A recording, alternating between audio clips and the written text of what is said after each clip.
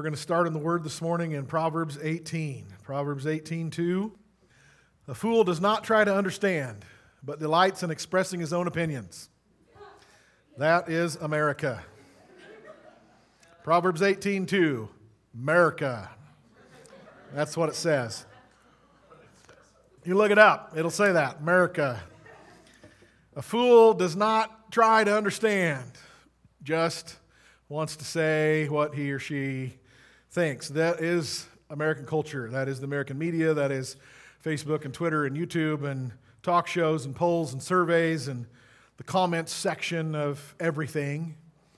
It's just fools yelling at each other, trying to out-talk the other one.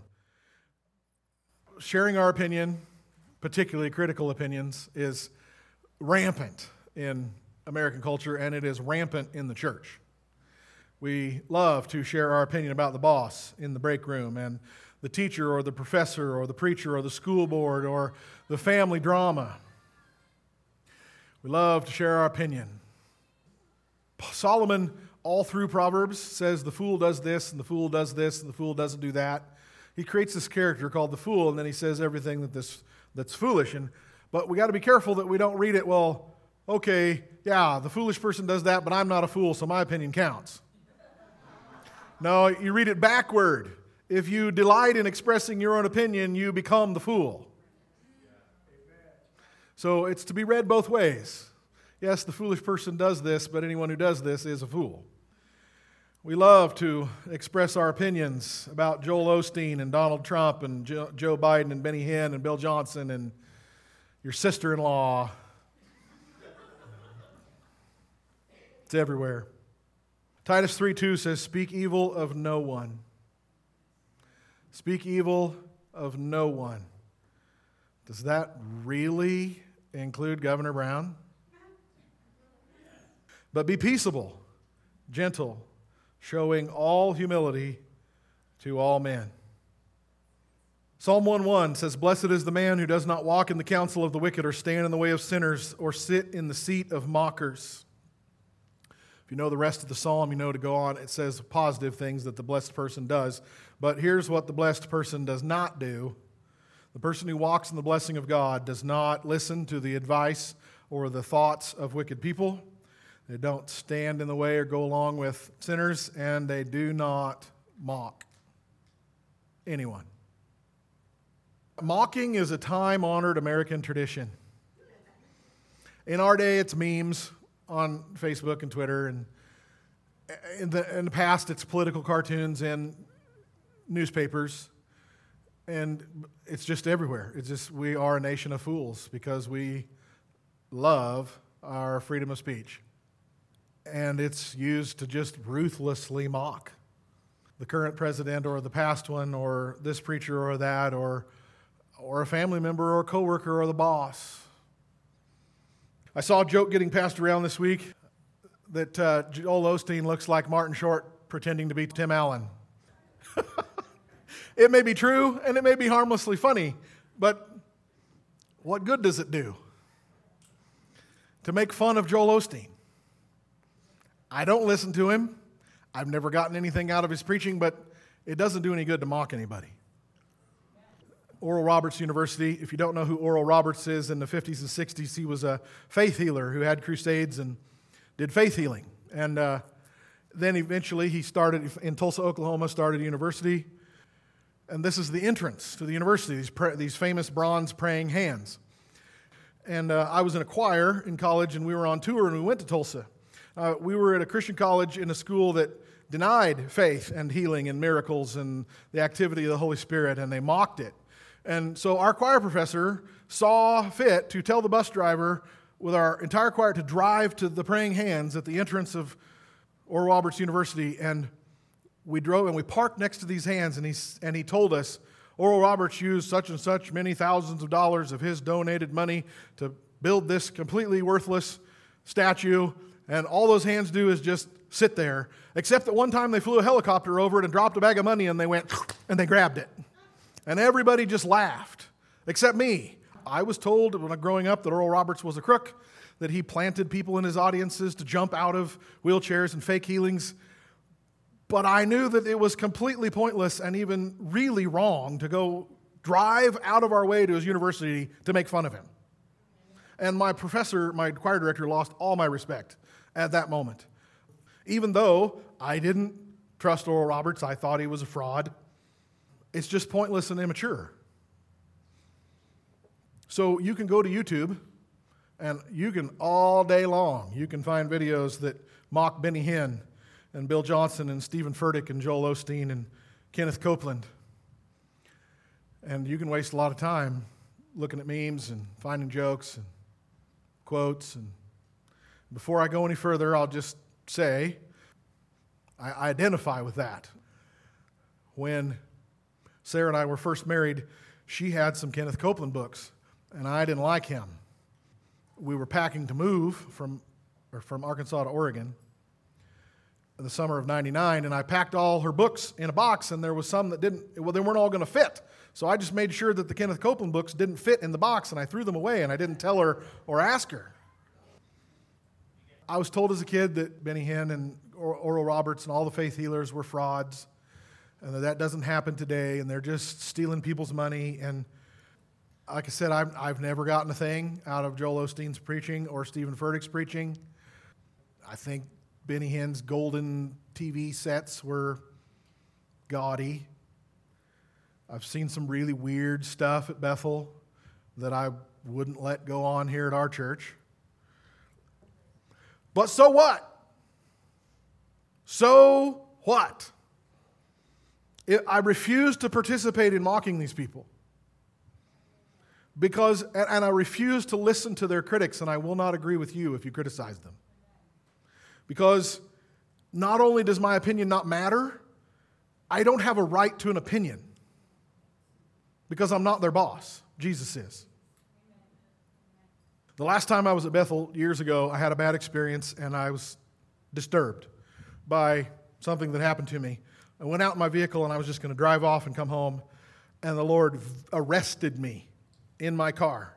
Like, I don't mean I physically couldn't move, and I don't mean I heard a voice with my ears, but the Lord told me, you will not leave this parking lot until you can bless this place. I was mad. I was upset. I was very bothered. But I knew that the Lord was serious. I couldn't just fake some prayer and leave. So I sat there for half an hour in my car, working through my offense until I could honestly bless Bethel. And I'm really glad I did, because I left with a clean heart, and the thing I was upset about didn't amount to anything anyway. But in the moment it mattered. But it doesn't now at all. And I honestly can bless Bill Johnson and Bethel, and I do. So that was years ago, but 6 months ago, I'm here in the dark in this room praying late at night. And I'm praying for healing for some of you. I'm praying for revival for our church. I'm praying for salvation for our valley. Like, God, send it. Send the fire, send the rain, send the Spirit, send revival, send salvation, send miracles and healing. And God interrupted my prayer. How rude. Usually when I pray, I don't hear much back from God most of the time. This time I knew I did. And again, I don't mean I heard an audible voice. I just knew that God had just spoken to me in my heart. And he totally interrupted what I was praying for, and he said, repent of judging Benny Hinn right now. Like, well, God, I thought I had. Because I was raised in a church that didn't believe in any of that. All that's fraud. All that's just money. But Sarah, when we were dating in our early marriage, I knew that she highly honored Benny Hinn. Some portion of the physical manifestation of her Holy Spirit baptism, was reading his book, Good Morning, Holy Spirit, on an airplane, and snot and tears everywhere on the plane, and people looking at her, but she was moved by God, and I knew that she honored him, and I didn't trust him. I didn't know what was up. I didn't like his voice. I didn't like his mannerisms and things. And years ago, a long time ago, more than 15 years ago, I guess, we went to see him at the Rose Garden. And at that point, she needs healing. She's in pain. And we'd been to natural stuff and doctors and dentists and prayer rooms and healing rooms, and we just went to Benny Hinn. And I at that point, I'm all right going in, but I have question marks. I don't know. I know that Sarah loves him and honors him and trusts him. But we walking into the Rose Garden, and there's guys with their signs out there. Benny Hinn is a false teacher. He's a false prophet. You're all damned. And I was like, you guys are idiots. But I was not open to what was going to happen in the room, in the auditorium. I did not know. Well, so worship is happening before he comes out, and it just blew the roof off the place. It was phenomenal. And then Benny Hinn came out on the stage, and he's doing his thing where he throws his arm, and people are falling down, and it's this and that. And Sarah and I are up in the nosebleed section, about as far from the stage as you could get. And he's like, and you up there, whoo, he does this. And every single person in the section falls down except for me. Sarah fell down right beside me, just collapses. And she got up healed. She was healed. I did not fall down, but I felt it. I'm like, it was like standing in the surf and a wave went over me. Like, I felt that. It is real. Like, oh God, I don't know what to do with this. Like, I felt that. And I'm not here to imagine something. I'm not here looking for something to happen. I'm here to critique and see what's going to happen. And Sarah's like, blam. Everybody around me, I'm literally the only one standing around. So I repented, and I have honored Benny Hinn since then, along with Sarah. But 6 months ago, the Lord says, you repent of judging Benny Hinn. Like, well, God, I thought I had. But obviously I haven't. So I got on my face. I'm like, God, I am sorry that I judged your servant. I'm not his boss. You are. He does not answer to me. He answers to you. The money and the lavish stuff and that's not my question to answer. It's yours. I don't know. It's not my business. I have no right to an opinion. So that took 30 seconds, 60 seconds. I don't know. I got it out. And God said, repent of judging Oral Roberts right now. Like, I'm not done, huh? Okay, so I don't remember ever judging Oral Roberts. I remember my mom specifically telling me about him, that he was a crook. But I don't remember ever thinking, God, don't you remember when we were on the choir bus? I specifically did not like what my choir director did. It didn't matter. You do not judge him. Like, okay, so I got that dealt with. Next, it was repent of judging Bill Johnson. Like, how many of these are we going to do, Lord? I thought I had. Like, that I blessed him years ago in the parking lot. I did. I honestly got to a place where I could have peace, and I'm okay. I had stuff to deal with, I guess. So I repent. And the Lord, again, I'm not hearing a voice, but this the Lord speaking to me inside. He says, you were praying for healing. You were praying for miracles.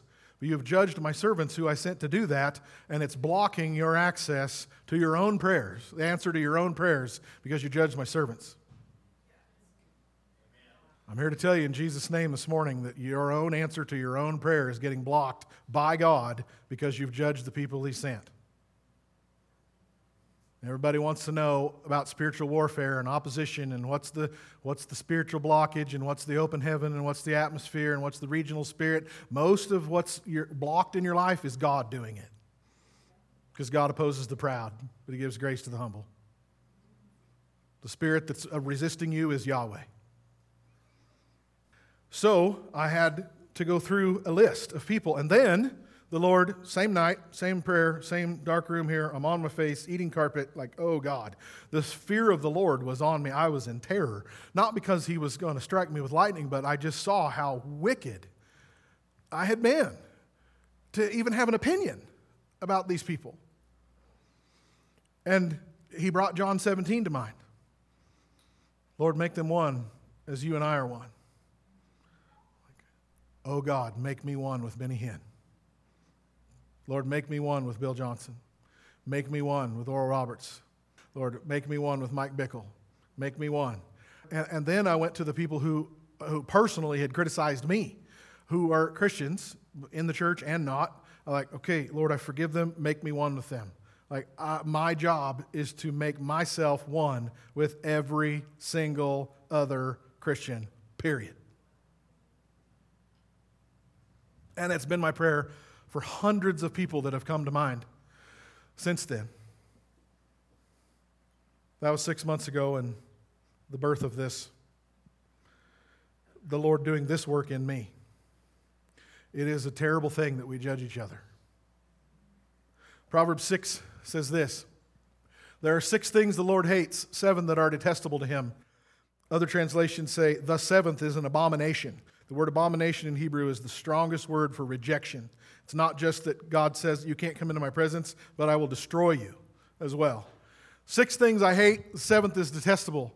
A proud look, a lying tongue, hands that shed innocent blood, a heart that devises wicked schemes, feet that are quick to rush into evil, a false witness who pours out lies, and a man who stirs up dissension amongst brothers. New King James says one who sows discord amongst brethren.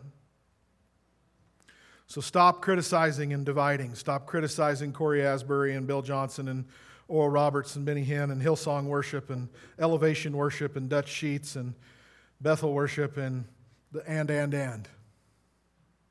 It's an abomination to God. You notice the first 6 things are either things or actions. The 7th is the man. God says, I hate the man. I hate the person that does this, not just the action.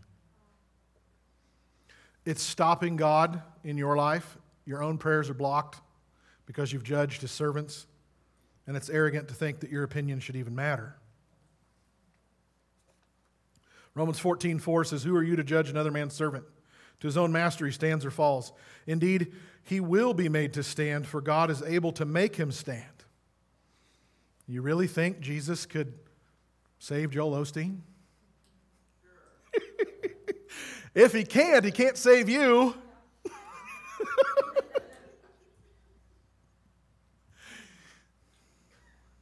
Satan is the accuser and the insinuator and the questioner. Jesus is the judge, and I better not be judging somebody Jesus has forgiven. Jesus said, I am able to make him stand. I'm the boss. The Bible says that the king is the Lord's servant. Donald Trump was God's servant, and you judged him. Joe Biden is God's servant. Some of you are judging him. I do not mean in any way that we cannot address issues. Let me be very clear. We can address political issues. We can oppose dictates from the governor or the president. We can deal with things in the family. In no way am I saying we're just not allowed to have thoughts or say what's right and wrong or sweep things under the rug. I mean, we stick to the issues and the debate, not the person. Romans 14, continuing on to verses 10 and 13. But why do you judge your brother? Why do you show contempt for your brother? For we shall all stand before the judgment seat of Christ. So then each of us shall all give account of himself to God. Therefore, let us not judge one another anymore. Jesus is going to figure it all out.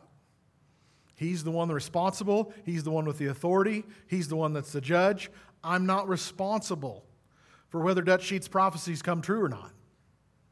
I'm not responsible for whether Hillsong is a circus show of lights and smoke or whether it's actually a church. I don't care. I can't do anything about it. Jesus can. Because in all practicality, they don't answer to us. Seriously, you posting insulting memes about Joe Biden or Nancy Pelosi or Donald Trump doesn't accomplish anything except making you look like a fool, expressing your own opinion. Sharing a joke about Joel Osteen looking like Martin Short doesn't change his preaching. Watching YouTube videos that insult and mock and intentionally take Stephen Furtick or Bill Johnson out of context and make them look like a heretic, it doesn't do any good to them. It doesn't help the person who made the video, and it just makes you more self-righteous than you already are. Again, very clear. I'm not saying we can't address topics, issues, debate what is right and wrong in the church or in the government or in your family, but no personal insults or moral judgments or judgments of character, intent, these all-encompassing decisions about, well, that preacher's a fraud. He's not even a Christian. Matthew 7, 1-5, Jesus said, judge not, that you be not judged. For with what judgment you judge, you will be judged. And with the measure you use, it will be measured back to you. Why do you look at the speck in your brother's eye, but you do not consider the plank in your own eye? How can you say to your brother, let me remove the speck from your eye, and look, a plank is in your own eye? You hypocrite, first remove the plank from your own eye, and then you will see clearly to remove the speck from your brother's eye. So even Jesus says, it's not wrong if you see a speck in your brother's eye, just make sure you've gotten the board out of your own first. You can address what you see in other people, just do it right and do it in the right order. We want to feel righteous by judging someone else's sin so that we don't have to deal with our own. I find repeatedly over the years that the most contentious people in the church, the most deceived people in the church, the most blaming and divisive and judgmental is because they have some undealt with sin in the bottom of their hearts, usually unforgiveness. Sometimes it's trauma. Sometimes it's just grotesque pride. But it's usually some wound that hasn't been dealt with and they don't want to forgive and they don't want to deal with it. So in order to just medicate that away, I'm just going to point out how everybody else is wrong rather than myself. Romans 2:1 says, you therefore have no excuse, you who pass judgment on someone else. For at whatever point you judge the other, you're condemning yourself because you who pass judgment do the same things. Some of you are going to have a lot of sand to eat on Judgment Day if you don't get rid of it now, because you're judging family members and coworkers and your spouse and your ex and your parents and preachers and politicians. And this verse says, be very careful, because the reason you notice other people's sin is because you do the same thing. Mostly we would say, no, the reason I notice their sin is because I'm not like that. It's not what this verse says. It says the reason you pick up on it on your sister-in-law is because it's yours. Perhaps you judged your parents before you became a parent. And then you realize how clueless we all are, and you make unintentional mistakes that you need your kids to forgive you for, so maybe you ought to give mom and dad the same grace. Perhaps you judged President Trump. I'd like to see you accomplish what he did while under that microscope of scrutiny that he was. I would like to see Bill Johnson's critics preach 5,000 sermons over 30 years, and they're all on video, and have some asinine critic nitpick their way through all that video and make a 5-minute highlight reel of all the stupid or wrong things he said and say, here, he's a heretic. I'd like to see how you handled that. It's not fun living your life as public property. The arrogance of judging other people is truly sick. Another major reason Christians judge each other is for unbelief. 1 Corinthians 2, Paul says, the natural man does not receive the things of the Spirit of God, for they are foolishness to him, nor can he know them because they are spiritually discerned. But he who is spiritual judges all things, yet he himself is rightly judged by no one. Paul says that natural mind cannot understand the things of the Spirit. So I notice that there's not charismatics making mocking YouTube videos of Calvinists and Baptists. I'm not disputing the Calvinists and Baptists' real faith in Jesus, but by definition they are unspiritual Christians because they don't believe in the action of the Holy Spirit. And it's the natural people judging the spiritual people, just as this verse says. I hear a lot of criticism of Bethel and Hillsong and Elevation Worship being shallow, but I don't hear them judging the hymns. The judgment just goes one way. I don't find that those people who believe in miracles and the Holy Spirit and baptism and healings, and I don't find them mocking the Baptists. I find them praying for them for a miracle, for healing and the baptism of the Spirit, and we want you to experience what we've experienced. And they're being patient and conversive and teaching, but I find a lot of insults and mocking and accusation lobbed toward us by the Christians who don't believe in the spiritual aspects of the New Testament. So I wonder which side is divisive, and I wonder which one is an abomination to God. Romans 14, 1-3. Another reason we judge each other. Accept him whose faith is weak without passing judgment on disputable matters. One man's faith allows him to eat anything, and another man whose faith is weak eats only vegetables. The man who eats everything must not look down on him who does not, and the man who does not eat everything must not condemn the one who does, for God has accepted them both. God has accepted them both. In the New Testament times, there weren't butchers at the grocery store. There were priests at the idol temple. And when they brought the lambs and the goats and the chickens to sacrifice to the idol, then the temple priests made their money by selling that at the grocery store. And the Christians had a problem, like, well, should we eat meat?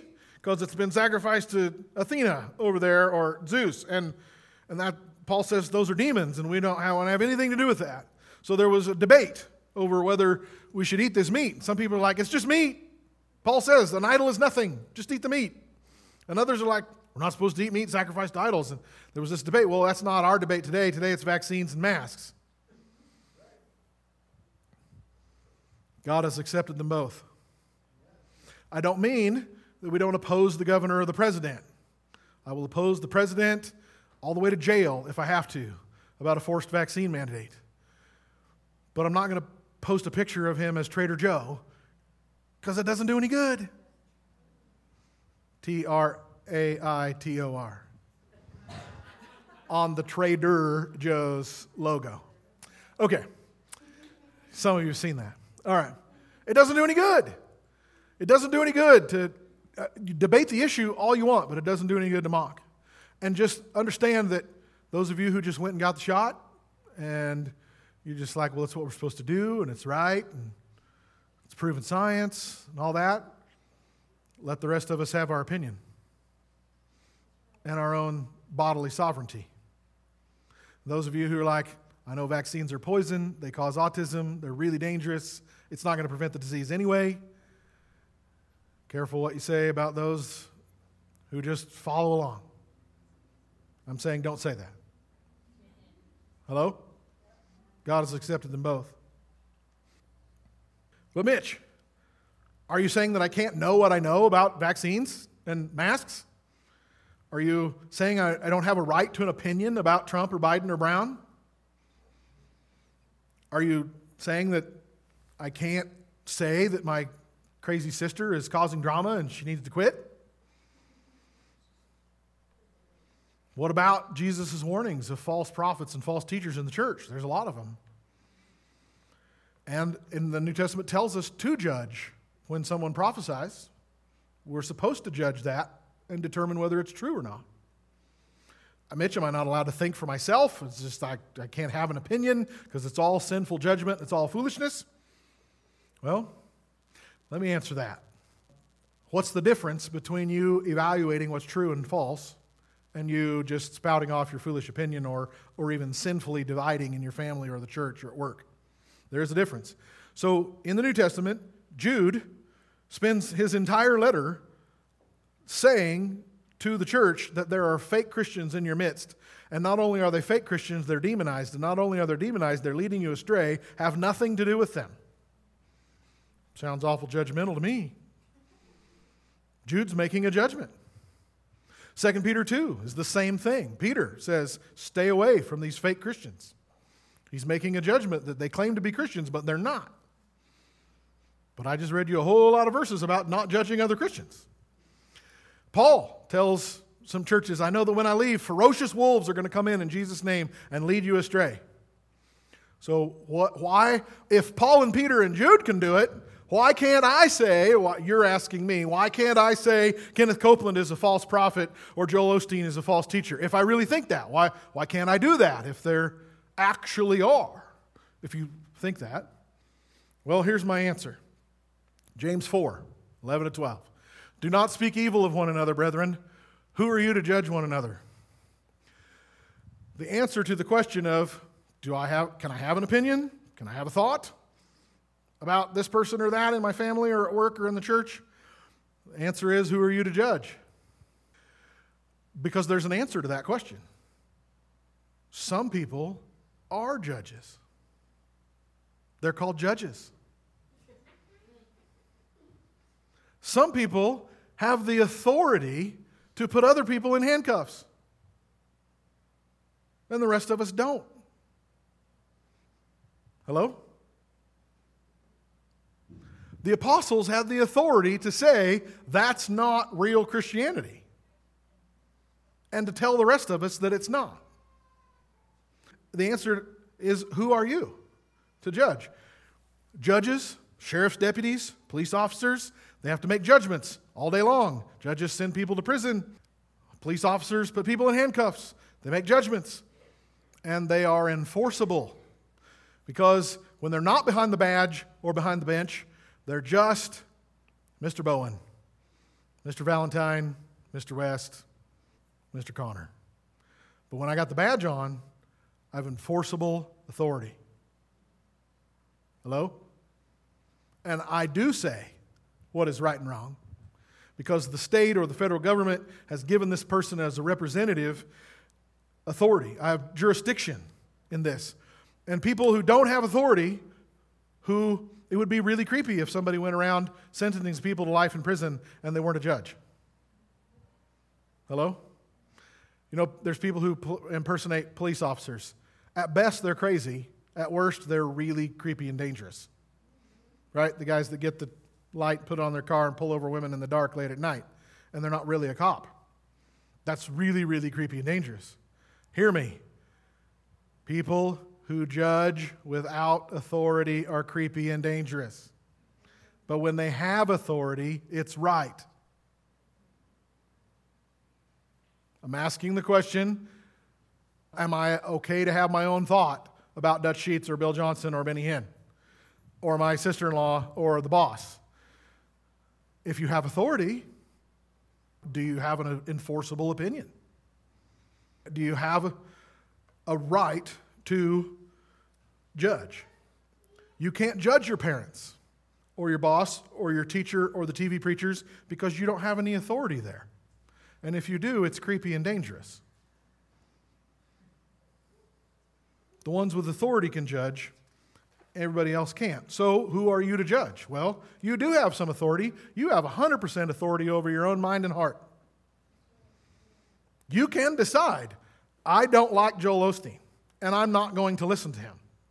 You can decide, I don't want to go to Bethel and visit. You can decide, I'm not going to like this politician or that, or I'm going to oppose this or that, or I'm not going to obey this or that. You have absolute sovereignty in your own mind and heart to obey your own conscience before God and decide whatever you want to decide. And that's about it. If you are a parent, you have authority over your kids. So it's not creepy or wrong at all for Josh and Stacy to say to their kids, okay, we don't like this preacher, so we're not going to read his book.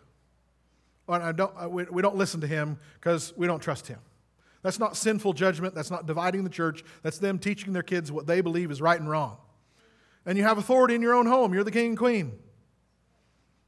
You have a right to your thoughts. You have a right to make evaluations. You just don't have a right to divide the family or the church or the workplace.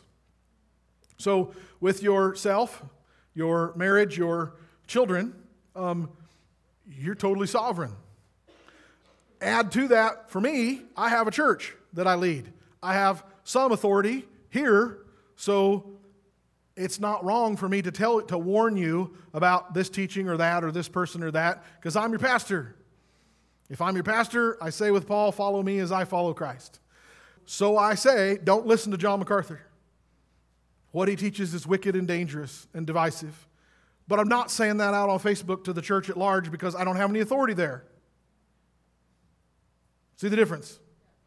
You don't have to obey me if you don't want to, but I'm telling you he's dangerous. Don't listen to him. You know, a bunch of you are not, oh, I wonder why. I'll go check that out. Just leave that alone. The shepherd directs the sheep. I have some authority to say that. This is all just immensely practical. Where's the authority for your opinion? Can you actually enforce it? If you don't have any enforcement, at best you're a fool or crazy, and at worst you're dangerous because you're judging people you don't have authority over. So it doesn't do any good. You're not accomplishing anything with your opinions about this politician or that preacher or your sibling or whatever. In your family, in your household, you have authority and you call the shots. Online, probably a total waste of time. and actually unchristian to mock Trump or Biden or Osteen or Governor Brown. Again, you can debate what Governor Brown does all day long. Posting a meme that says, if it's brown, flush it down, does absolutely no good. It's just sitting in the seat of mockers. I didn't make that up. Just some of you haven't seen it. It's been around a long time. So I'm telling you, I'm explaining when it's okay. The answer is, who are you to judge? In some places, you have a right to judge, and most you don't. God repeatedly commands you to honor your father. So here's just an immensely practical answer. If you know your political opinions vary from your dad's, and that when you talk, you get contentious and debating and hot under the collar, and you start raising your voice, and then be quiet. Honor your father. You don't have authority over him. If your dad is somebody that you can talk to, and you genuinely want to know why he thinks what he thinks, where did you get that, and you know that he will listen to you, that isn't divisive. That's not foolish opinion. That's a real discussion. So have it. It's about relationship. It's about trust. It's honor. So Josh has every right to have his own doctrinal opinions or conclusions that differ from mine. And he has a few. Not very many, but a few that we have differed on through the years. He has no right to come to youth group and teach that when he knows I disagree with it. Except that he has. But he's come to me ahead of time and said, hey, I need to address this issue. I know you and I differ on that. How do I handle that? He trusts me. I trust him. I was like, Josh, you're totally right to have your own conclusions on this issue. The fact that you're asking me makes me trust you. You preach your sermon. You're not preaching my sermon. You're preaching yours. But I just ask that you fairly present my side too. And he has. As far as I know, he's sovereign in his own mind and heart, his own conscience before God, his own reading of the Scripture. In church, he needs to follow what I believe and not cause division, but I'm not a dictator, so he can preach his own sermon. Amen. If you want to judge that Bill Johnson or Dutch Sheets is somebody that you and your family are not going to listen to, you have every right to that. Make that decision. But if you go around telling other Christians that Bethel is demonic and the Dutch Sheets can't be trusted, you're detestable to God because you're dividing the church. You're trying to turn people away from them who they're actually ministering to. And here is what Bill Johnson and Benny Hinn and Dutch Sheets and all your local pastors actually think of all your ideas anyway. Here we go, 1 Corinthians 4. You ought to regard us as servants of Christ and as those entrusted with the secret things of God. Now it is required that those who have been given a trust must prove faithful. I care very little if I am judged by you or by any human court. Indeed, I do not even judge myself. My conscience is clear, but that does not make me innocent. It is the Lord who judges me. Therefore, judge nothing before the appointed time. Wait until the Lord comes. He will bring a light that is hidden. He will bring to light what is hidden in darkness and expose the motives of men's hearts. Paul says, I don't care what you think about me. I only care what Jesus thinks about me. I don't know of anything, Paul says, I don't know of any sin that I have not confessed and gotten clean before God, but that means nothing. All that matters is what Jesus thinks. That's a pretty bold statement. It's pretty amazing. Joel Osteen doesn't care what I think about him. He doesn't know me. And if I could get his personal cell phone number and talk to him, he wouldn't care. And rightfully so. I'm not his boss. Jesus is. He answers to Jesus. And even he himself cannot justify himself. Only Jesus can. So it is so hard to hear criticism and to know what to consider and what to throw out. Because all pastors, whether the local church or the big guys on TV and the national authors and so on, everybody hears so much. Not just criticism, but just opinion. It becomes static in the background. And I just have to know what Jesus wants. But in no way can I ignore what people tell me the Lord told them or about me or whatever, because Proverbs says over and over again, the fool hates correction. The fool won't listen to rebuke. I don't want to be that guy. So I listen.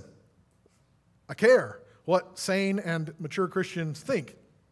But at the same time, I don't answer to anybody but Jesus about the decisions that get made. I mean, in the natural, I answer to the board, but we together, we don't answer to anybody but Jesus. But if we're doing something that is wildly unpopular, then it's not Jesus. And we can't just say, well, we heard from God and you all are missing it. Which one? It's both. We have to listen to people, and we have to listen to the Lord and not care what people think. And likewise, people with your opinions. Like your mom is hearing from all the siblings. Can't do what everybody wants. I just got to decide what's right. The boss is hearing from all the employees. Can't make everybody happy. Just got to do what's right. I've been told some excruciating things that I was pretty certain weren't true, but I still went and fell on my face in my office and begged God, like, if any part of that is true, please show me, because I don't want to be that way. I don't think I am. I think that person's just upset with me and they're misunderstanding. But if I am, I need to know it. I don't want to be that. And it really, really hurts. Paul says, even if I think I'm not, it doesn't matter. Only Jesus matters. Titus 3, 9-11 says, avoid foolish disputes, genealogies, contentions, and strivings about the law, for they are unprofitable and useless. Reject a divisive man after the first and second admonition, knowing that such a person is warped and sinning, being self-condemned. Reject a divisive man. Do not listen to gossip. Do not listen to division in the church or in your family or at work or in politics. Do not listen. Have nothing to do with angry, critical people. That's not Jesus. That's Satan. The word Satan means accuser, insinuator. Leave it alone. Don't talk to those people. They'll just work you up in anger or fear or offense at the boss or your parents or your siblings or whatever. Last one, 2 Timothy 2, 23 and 26. Avoid foolish and ignorant disputes, knowing that they generate strife. A servant of the Lord must not quarrel, but be gentle to all. A servant of the Lord must not quarrel, but be gentle to all. Able to teach, patient, in humility correcting those who are in opposition, if God perhaps will grant them repentance, so that they may know the truth and they may come to their senses and escape the snare of the devil, having been taken captive by him to do his will. You notice there, God tells us, don't avoid the topic. If you believe somebody's wrong, address it with them, but address it with humility and gentleness. Don't go and insult them. Address it with humility and gentleness. And the concern is not that you are right. The concern is their soul. And the concern is that God's will is done.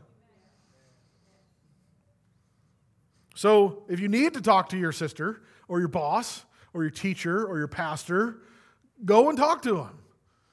But with this, not insults and anger. And since you can't go talk to Benny Hinn and Joel Osteen, just drop it. Drop it all. You have no authority there. You have no reason to be offended. You have no way to correct them if you think they need corrected. Nothing. You're not saving anybody from deception by posting your memes. You're not going to correct Joe Biden. You can address the issues, but insulting him doesn't do any good. It's just judgment. It's just a fool expressing his opinion. Amen. Lord, we repent of judgment. We want nothing to do with the voice of the accuser. We want to be like Jesus, not the devil. Please forgive us for judging each other in our families, in our exes, for judging each other in our churches, for judging each other in our politics, in our healthcare, all the stuff. Just fools shouting at each other, quoting stats and Bible verses, and bringing up the past, and just fools. Lord, we want nothing to do with it. Please forgive us. for judging your servants, for being afraid that somebody on the internet might be wrong, or that somebody in our family might be wrong. Lord, we give up all accusation, all charges, and the pride in our own hearts that we know what's right and this other person doesn't. Lord, I pray that in your church you would make us one. Whatever you meant in John 17, I pray that you would make it come true. That every individual church, every individual believer would be one with each other, that every church congregation would be one with another. Lord, make us one with Somerville Baptist. Make us one with Elgin Assembly and Cove Baptist and Faith Center and Christ Church and The Way and Crossroads and First Baptist. Lord, make us one. Make us truly one. That the world would not know us for our contentions, but for our supernatural unity, our blessing of each other. Lord, I pray that whatever is blocking us in our prayers because of our judgment of your servants, that you would bring it to our attention, that we can individually and even corporately, that we can repent and remove it, because we do want to see your Holy Spirit move. We want revival. We want healings and miracles. And forgive us, Lord, for being so arrogant as to judge your servants like they were ours. Forgive us for thinking that our opinion matters beyond our own lives. We repent of gossip in the break room at work, complaining about the boss, complaining about the teacher or the coach or your parents or your kids. Forgive us, Lord. Our mouths run amok. We make ourselves fools. We want to be wise. We want to have the wisdom of Jesus, the love of Jesus, the graciousness of Jesus, knowing who we are,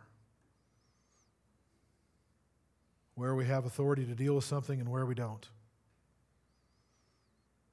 Lord, I pray that you would remove every impediment to our prayers for revival and healing and supernatural move of the Spirit in our church, in our valley, in our state. We start with this, Lord. We repent of judging your servants and your people, our brothers and sisters. We repent. Thank you for pointing this out, Lord. Amen.